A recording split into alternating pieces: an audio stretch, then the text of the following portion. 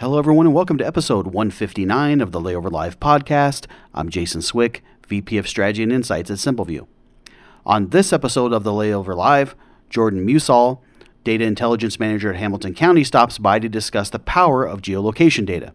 Jordan and I discuss what geolocation data is, why Hamilton County is choosing to leverage this data, the types of results they are seeing, and more.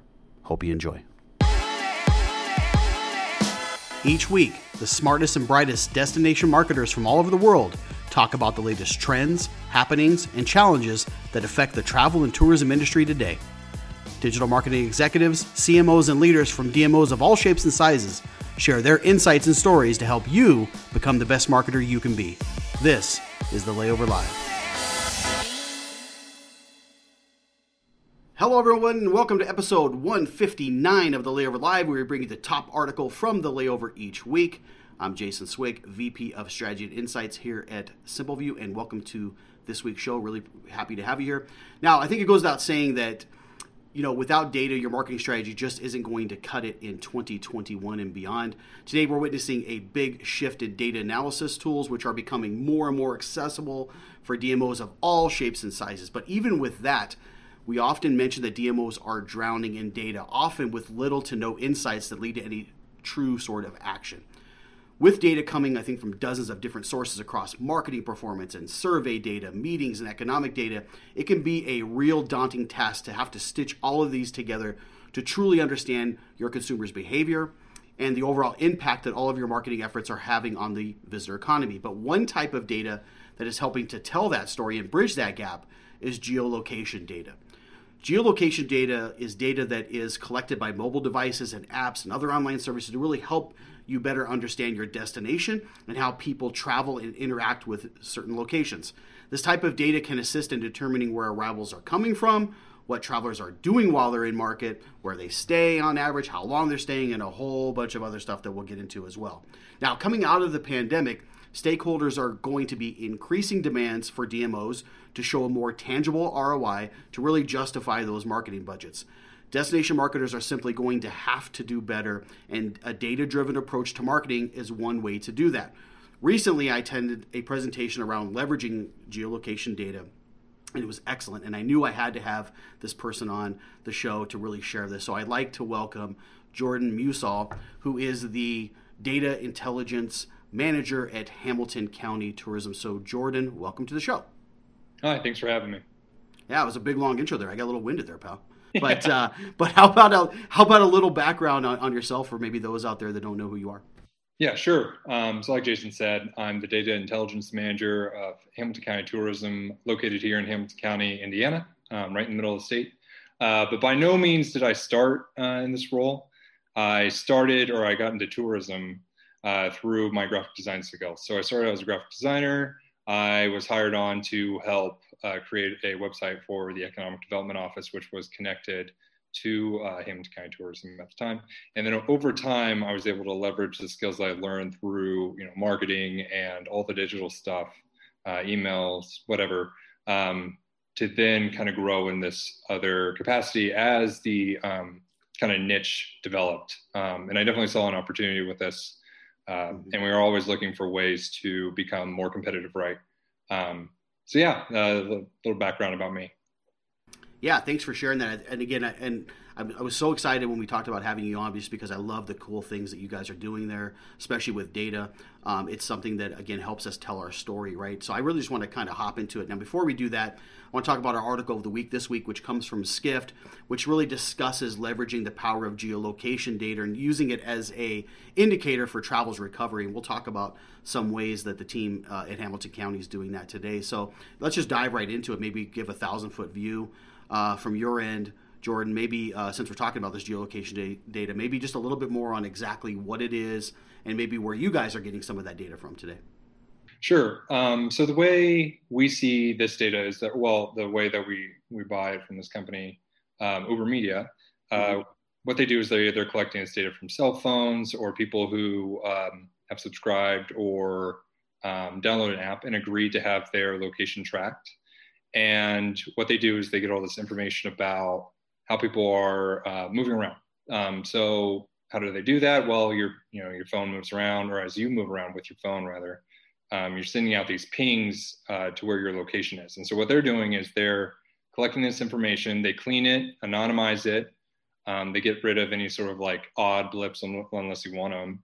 Like they have what's called a Superman algorithm that gets rid of any sort of cell phone that's moving superhuman fast, or anything you could really think of, so that when people like myself want to go purchase it for our county or whatever area that we want, it's cleaned, it's tangible, it's something we can go to our county council with. It's just high quality stuff. And what we found is that it represents sort of the samples that we're buying when you compare them against like attractions or certain venues that have like ticketing or zip code information, is that usually represents anywhere from like 2 to 5%. So we're not talking intercept studies where we're just trying to hit that magical 300 mark. We're talking 500,000 samples, so we can get really granular. Yeah, and you make a good point, right? Because it's a way to kind of evolve some of the way you measure some of these things, and again, it still works off a sample size, but it's a much larger sample size. You feel much better about this and where things are evolving. So let's dive into that part a little bit, and maybe then particularly with Hamilton County's situation, why did you guys then decide that you wanted to leverage this geolocation data, maybe to better tell your story? Maybe talk about the situation that led to this. Sure. So like anything, it's kind of been a slower process. Geolocation is fairly new.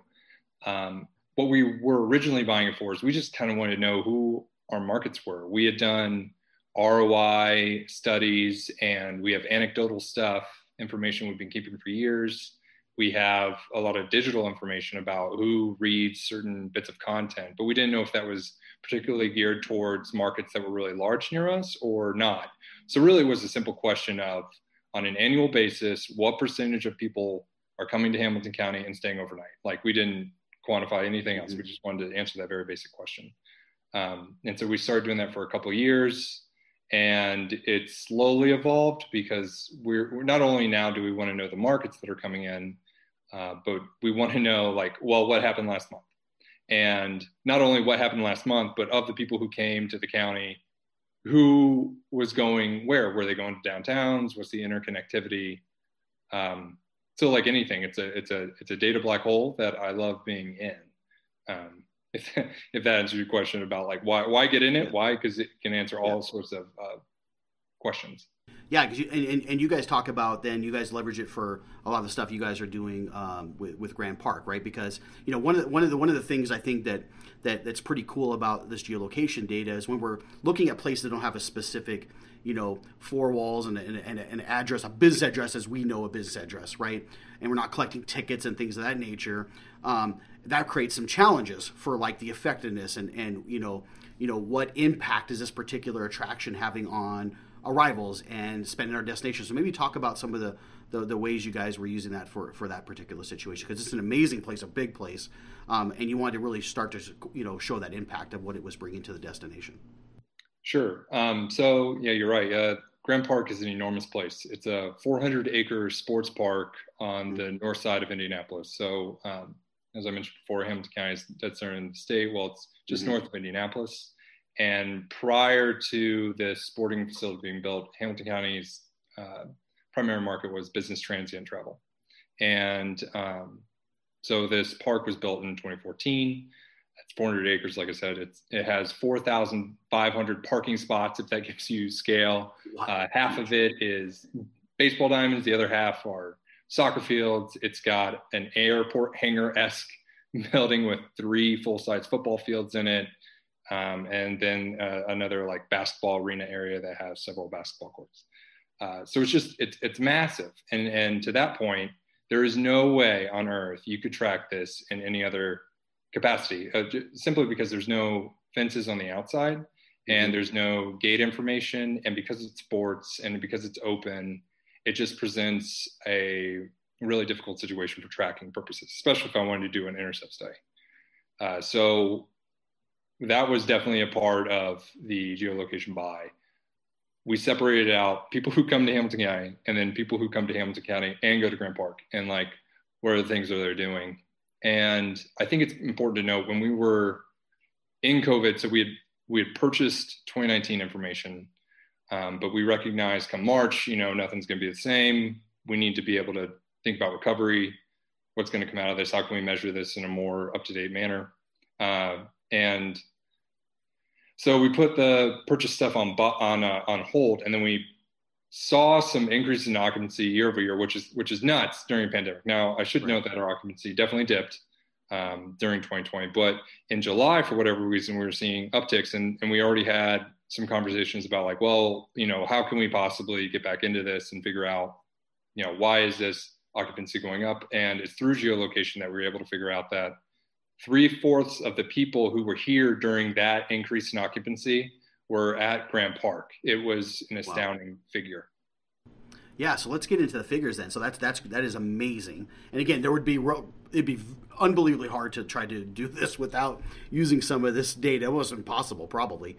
But maybe let's talk about that. Maybe sharing some of the because it's an amazing project, an amazing undertaking that you did. It's incredible, and I love it. And so maybe talk a little bit about this project and what were some of the main findings that came out of using some of this data. Sure. Like I said, we were trying to figure out what caused that increase, but it definitely led to some other interesting finds. We were able to figure out that Grant Park not only is responsible for keeping us afloat when things are difficult, especially with lockdown orders. You can play sports outside without, while socially distancing, and it's mostly kids, so the spread is negligible. And we wanted to figure out, okay, so the stuff is staying alive. We want to measure like what's happening over time. Is sports also helping other things? Like I said, we're a county, so we have 4 different large cities and then another northern community, a collection of towns that that think they operate or on their own sometimes. But the reality is we were able to use this data to see not only are people going to Grant Park, but they're going to Grant Park and then they're going to Topgolf, which is on the total opposite side of the county. Or I was even noticing that people were going on one of our reservoirs. They were boating in their off time. The strip malls were impacted. We have a large trail that runs north-south through the county, and they were hiking on their off season. So what we found is that sports was definitely filling a niche during an otherwise pretty bleak period of time. Yeah, really cool findings. And you presented some really cool insights from that when you talked about this disbursement, and that's one of the cool things about geolocation data, right? I can see not only the areas that I've geoed, which is pretty cool, but I can see how people move throughout the destination, which is pretty cool, which helps with other marketing efforts too, right? You're like, wow, we didn't know that people were also doing these things. Maybe that we should talk about that in our messaging or in our email marketing. So that was pretty cool, which I want to lead into my last thing before I let you go, because this is all really, really cool stuff. And we'll link to some of the pieces in here because you have some great data on this. But, what are some of the other areas maybe that you were using this data for? We talked a little bit about disbursement, or even a part 2 of that is like, where do you see this going? Where would you like to see some of this going for kind of like a future state? I think that would be a cool thing to be able to discuss. Sure. So right now we're actually trying to figure out, people come here for sports, and whether or not that can be marketed is a whole other discussion. But what are the leisure implications that we can find from this? So we can deduce that this area, the travel was responsible for X, Y, and Z, because we'll have like businesses geofenced, or we'll have, we have Grant Park, we have other sporting venues, we have houses of worship. But what are the things that are primarily leisure and people that hit only these leisure places and are also staying in hotels? How is that growing over time? And then how can we use that to inform, the type of markets we're going to go after? Or we can infer that, that market on that day is able to spend X% higher in ADR. And we know this because we can connect that day to things going on in the county on our calendar, or other stuff like that. And we're also monitoring that we weren't expecting this, but we're monitoring how people are coming into the county. So like I said, Chicago is the largest market for us. How do they come into the county? And they do not come into the county like anybody else. They come from the north. Most people come from the south, where Indy is. And, maybe there's some like signage opportunities there. We can help out with, just all sorts of stuff. And that could just lead into sponsorship and anything else that we can do to better connect with our partners. Yeah, you make some really good points there. Again, this complements some other areas, right? You mentioned how people are getting to the destination. Then rather than us assuming how they're getting there, we can actually see how they're coming there, so that allows us to be more effective with maybe some of our traditional marketing efforts or some of our out-of-home or whatever it may be. Very, very cool there. The ideas about disbursement and marrying all these things. There's a lot of things you could do with this. I think the most important thing with a lot of this geolocation data is being able to tie like a lot of your top of funnel marketing activities to bottom funnel. That's tough for DMOs traditionally, right? Because oftentimes we hand those off to an OTA or maybe another hotelier, and we kind of lose that traveler in the middle of this. This helps to better show that, hey, we've done some marketing to areas X, Y, and Z that is now translated into arrivals, and here's the expected lift, the incremental lift that we're getting from some of those. And here's some areas that we thought were doing well that maybe aren't doing so well. So it just allows you to be much more informed. So, yeah, Jordan, look at really, really great stuff. I love the stuff you guys are doing. In your case, sports tourism, this is a perfect example of how to use geolocation data to help show the impact that it's having. So thanks for coming on today and really sharing your story. I really appreciate it. Yeah, thanks for having me. You bet. And thanks for tuning in each and every week. If you're not subscribed, please do so now. We're also available on iTunes and Spotify through audio podcast. We'll see you next time, everyone, and have a great day.